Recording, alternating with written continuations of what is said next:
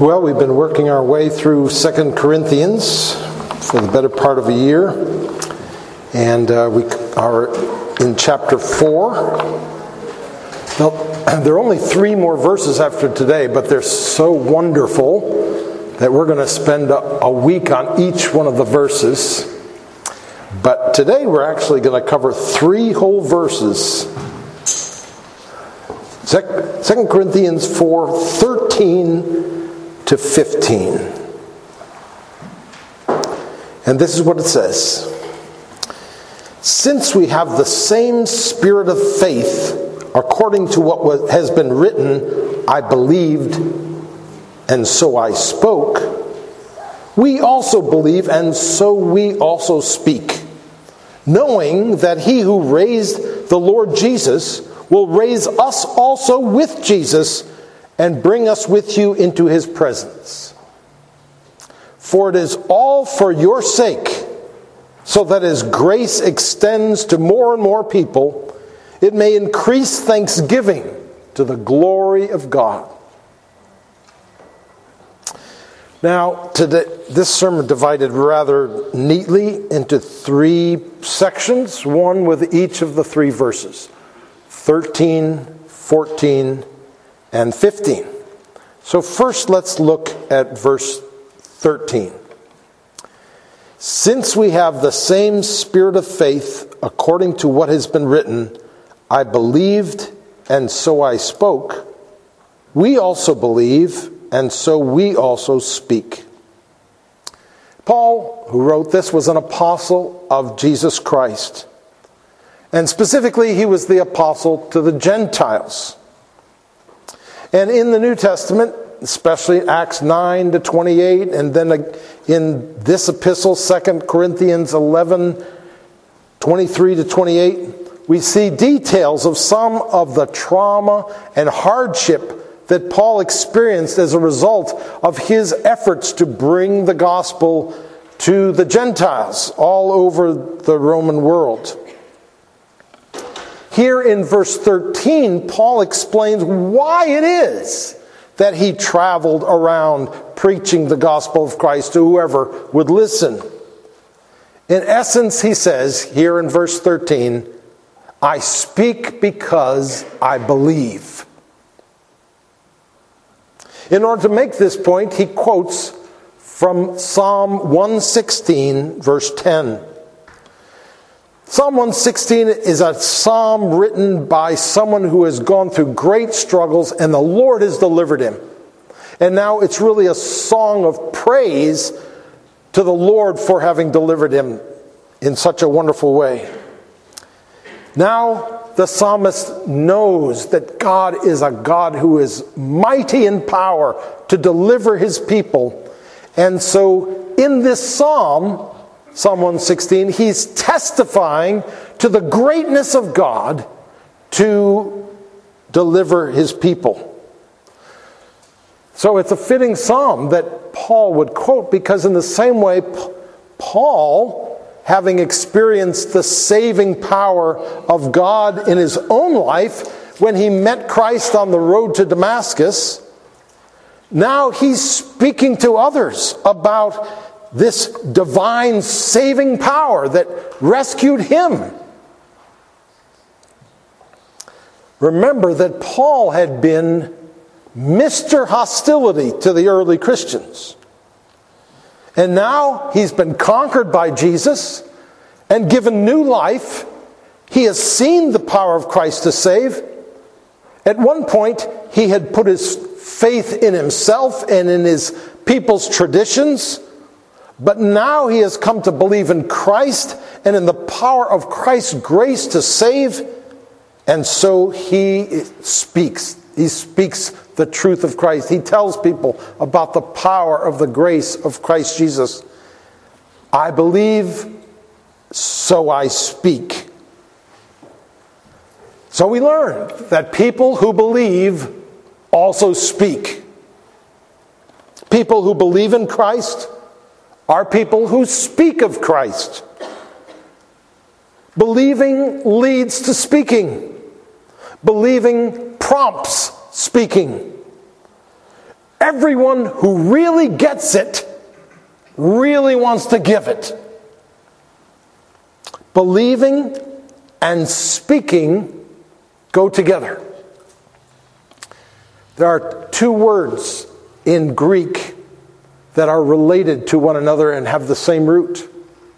One is euangelion and one is euangelizo.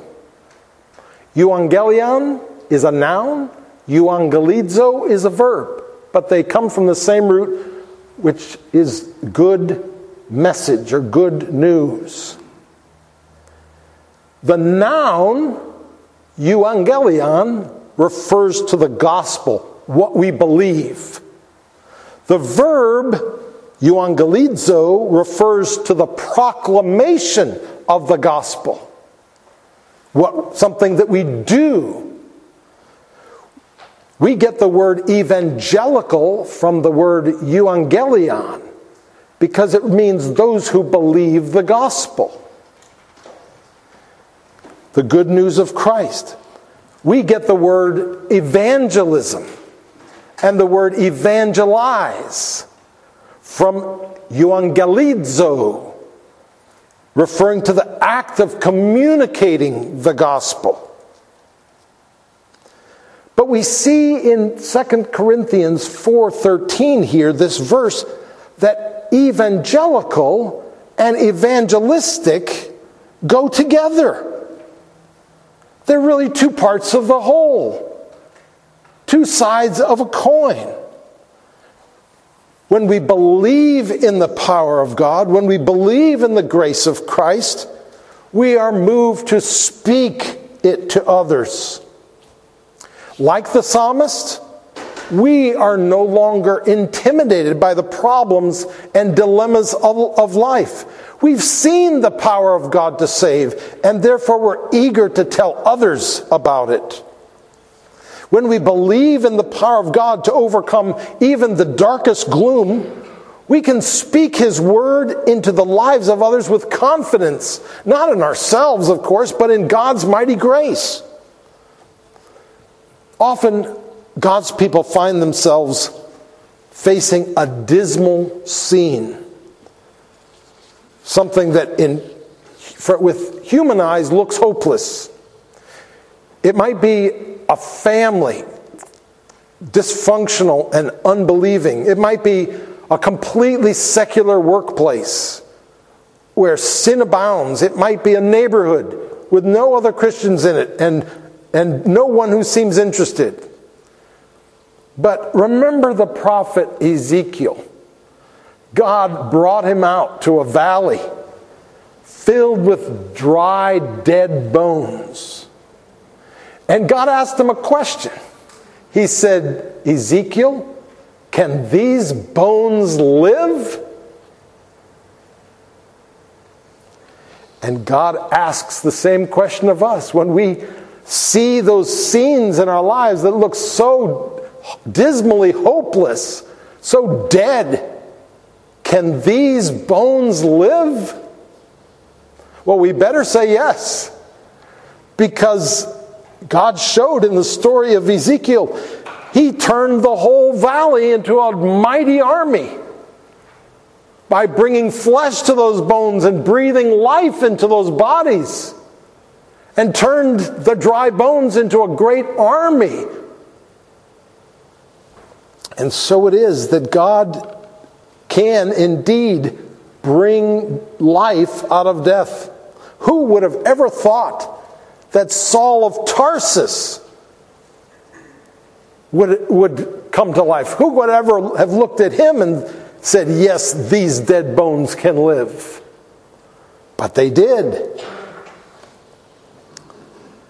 Those situations which seem most hopeless, those people which seem too far gone to come to Christ, we don't give up hope.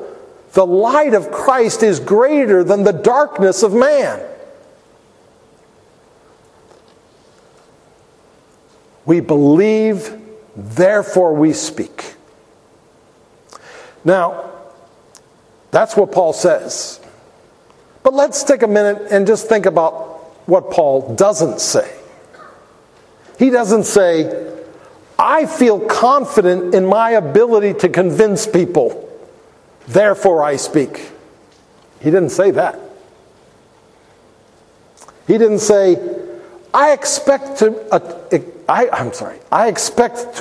receive human approval when I tell others about Christ. Therefore I speak. Didn't say that either. I have an outgoing personality. Therefore I speak. Didn't say that. I love to hear myself talk. Therefore I speak. Didn't say that one either. I believe.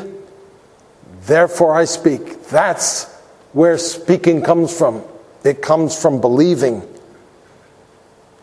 When God provides us with an evangelistic opportunity, we need not think about how this person might respond, or about how weak we feel, or our lack of communication skills. Think about Moses. That's what he was thinking about. God said, go speak to the Pharaoh, and he was just all wrapped up in his own inability. And God said, look, I can handle this.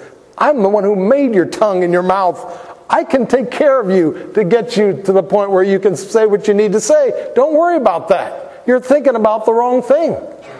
I am with you. That's what's important. Instead of thinking about our own weakness, we can think about God's power. About how He can transform a human life by means of the gospel.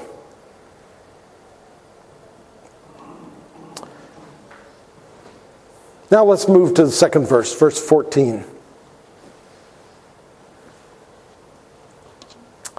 Knowing that He who raised the Lord Jesus will raise us also with Jesus and bring us with you into His presence.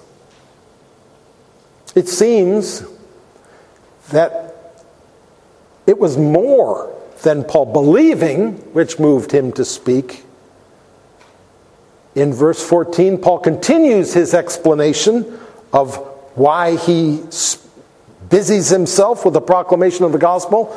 He says, knowing that He who raised the Lord Jesus will raise us also with Jesus and bring us with you into His presence.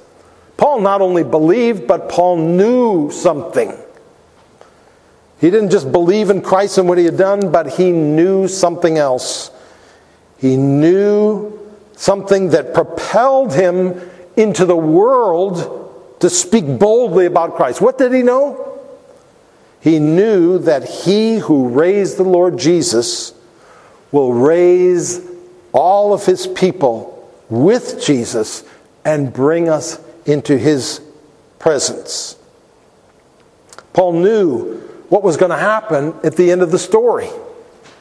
He was so gripped by the anticipation of that moment, so enthralled by the knowledge of the coming of Jesus, the great bridegroom, and the resurrection of His bride, and the great wedding which would follow, that he was compelled to proclaim the good news to those living in darkness in order to make God's elect ready for that day. The glory of the great resurrection on the last day was another thing that fueled Paul to courageously proclaim Christ. His courage and abandon was based on his confident anticipation of that day when the Son of Man would return and restore all things. But there's something else in verse 14 I don't want you to miss. One of the high points, maybe it's because I'm prejudiced and done a lot of this, one of the high points of a wedding is when the father escorts his daughter down the aisle and presents her to the groom. This is the moment that Paul is referring to here in verse 14. When God the Father will present the bride of Christ, that's His church, that's you and me, to the heavenly bridegroom, Jesus. And what a great moment that will be. What a dramatic moment in history that will be. The verse literally reads, knowing that the one who raised the Lord Jesus will also raise us with Jesus and present us with you. So even though the word present is not in this particular translation, it's very much there in the Greek. And the idea is that we're being presented by the Father to the Son. But of course, there's a lot of preparation that has to take place. First, just like every wedding, the bride must be made ready, and the bridegroom must prepare a place for the two to dwell together. This is what's happening right now. This is the age in which we live. These are the days before the great wedding of the Lamb and his bride. And the bride is being cleansed for the holiest of days. Paul talks about it in Ephesians 5. Christ loved the church and gave himself up for her, that he might sanctify her, having cleansed her by the washing of water with the word, so that he might present the church to himself in splendor, without spot or wrinkle or any such thing, that she might be holy and without blemish. So the time we have now on earth is the time for the great courtship, during which Christ wins his bride and then prepares her to become fully his on that great wedding day. And in heaven during this time, during this age, the bridegroom is busy preparing a home for his beloved, that we might dwell together in love. He said, I go to prepare a place for you. If I go and prepare a place for you, I will come again and receive you to myself, that where I am, there you may be also. John 14, 2 and 3. And then will come the day when the bridegroom will return, and the bride, perfected and adorned, will be presented to him by the Father. She will dwell with him in perfect union forever. And that wedding day is what this verse is talking about. That we will be raised up and he will present us all together. It's not just one of us at a time.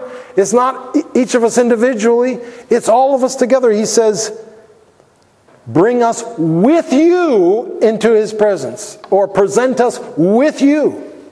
We'll be presented all together. And that means that it's not just how holy we are that he's working on. He's also working on the holiness of our relationships with one another. So, we're in this together. And we're in it together for the long haul. For eternity. Now let's go to verse 15.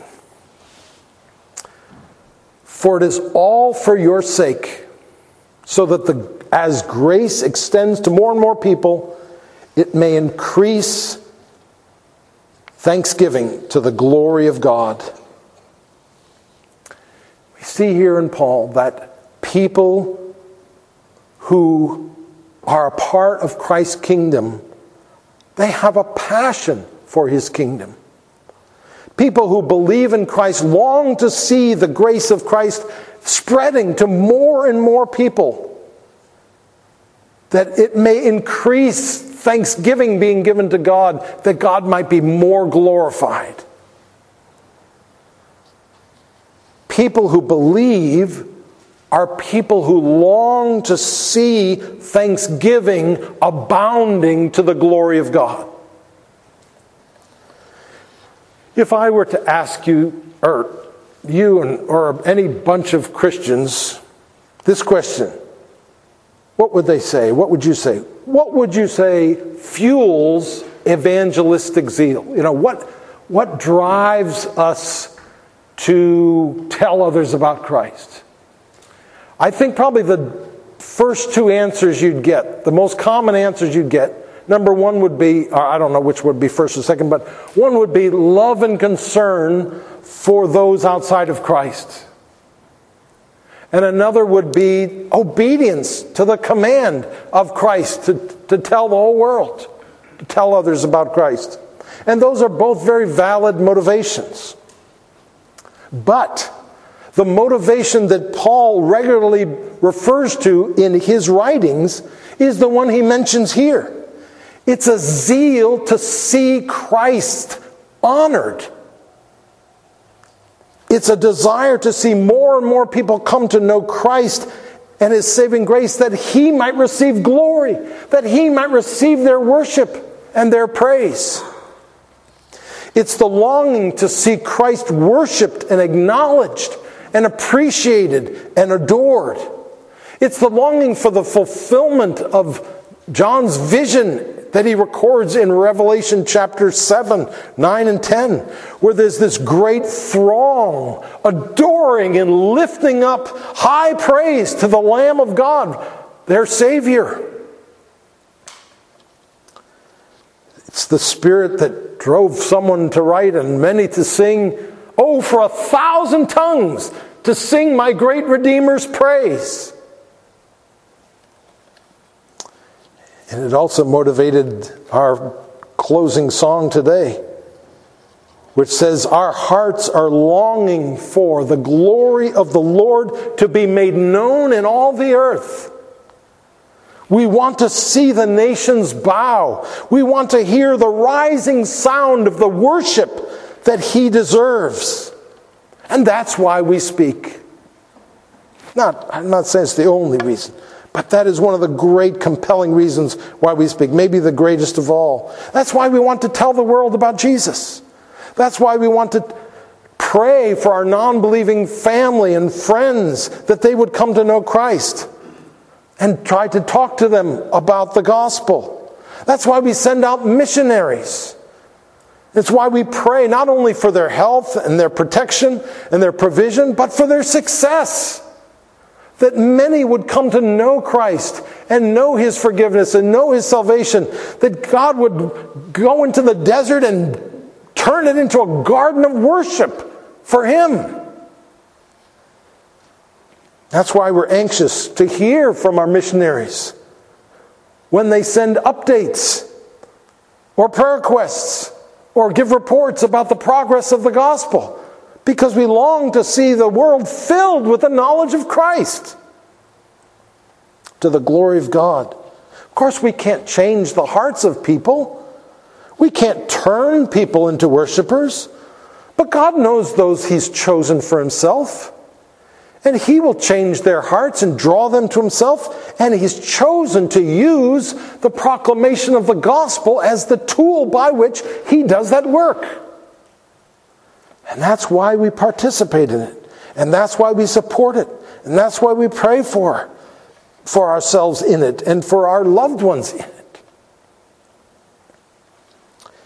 Christ has been gracious enough to us that He deserves our praise.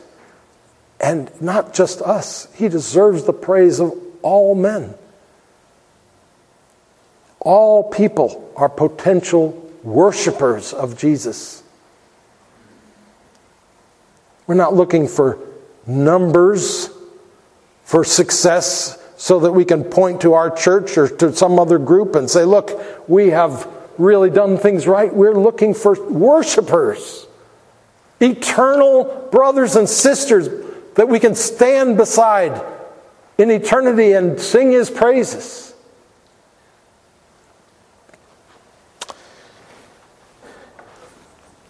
And now let us proclaim the Lord's death as He instructed us by partaking of the Lord's Supper.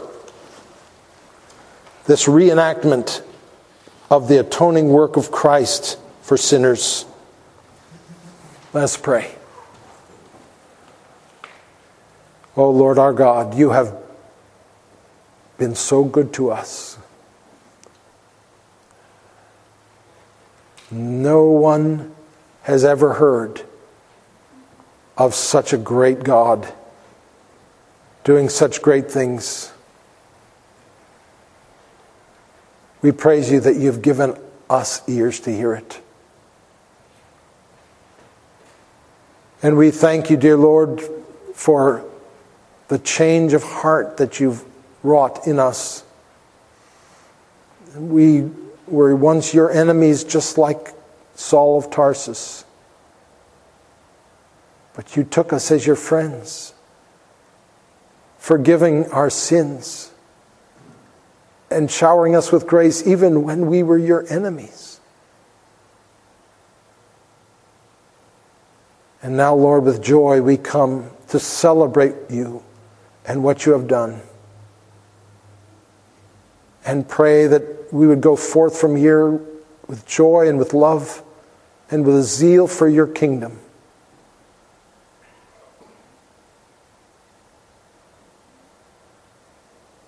We pray all this in Jesus' name. Amen.